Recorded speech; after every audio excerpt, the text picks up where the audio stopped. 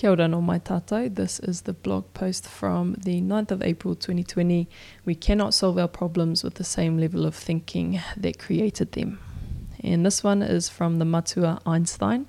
Pretty onto a fella. But anyway, we've been talking about confinement for the last few weeks, inspired by the Rahui and other procedures put in place to combat COVID-19, and how extraordinary change can come from these circumstances because it leads us down the path to reflect on how we've been living, what can be eliminated, and what needs to be improved in some way, shape, or form.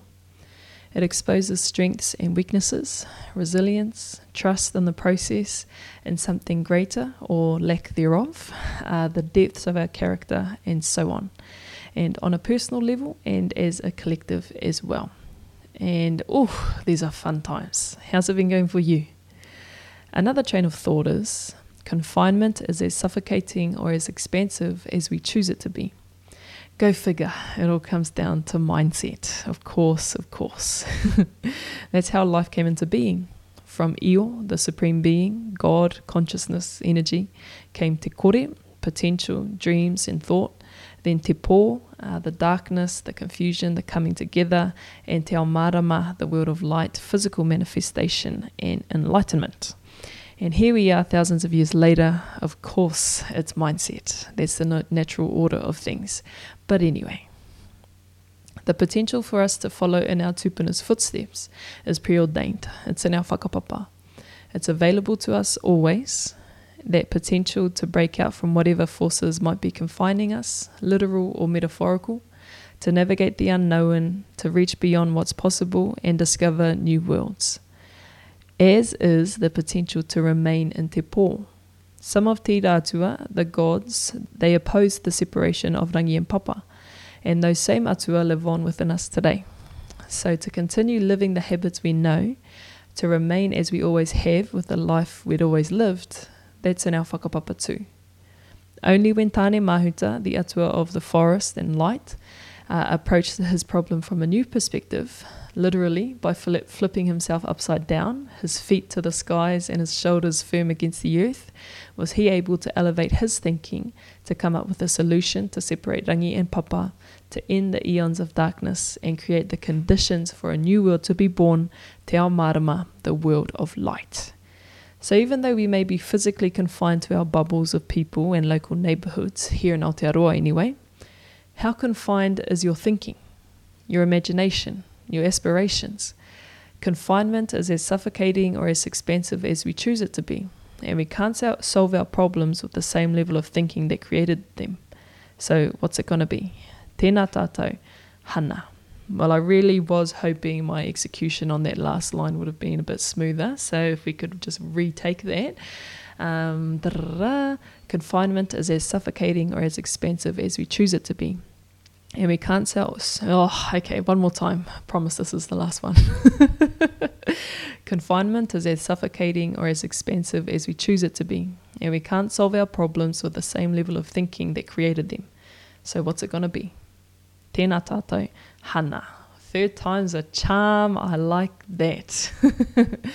So definitely building on our previous blog post about that course correction with the injury I manifested in my life a couple years ago, and how it forced me to realize how confined I was. And then I guess it's kind of similar. This one's like a slight progression, but emphasizing how we cannot solve our problems with the same level of thinking that created them. So we have to elevate our thinking, and the perfect metaphor, the perfect analogy for that comes from the confinement pūrākau that I've been sharing throughout the last few posts about te rātua between rangi and papa, between heaven and earth, and how Tāne flipped himself upside down, put himself in a different position, saw his problem from a different perspective, and alas, was able to bring about te ao marama and separate his parents that way and free themselves from that confinement. And so even though he flipped himself upside down, he elevated his thinking, or in this way deepened it, looked at something from a different perspective. And so this confinement we're in may be we might be facing some problems currently, or some have come up as a result of this, and maybe if we take Tane's example or take his lead on this, we're going to have to put ourselves in different positions to see things differently, take on different perspectives, different understandings, whatever that might look like for you.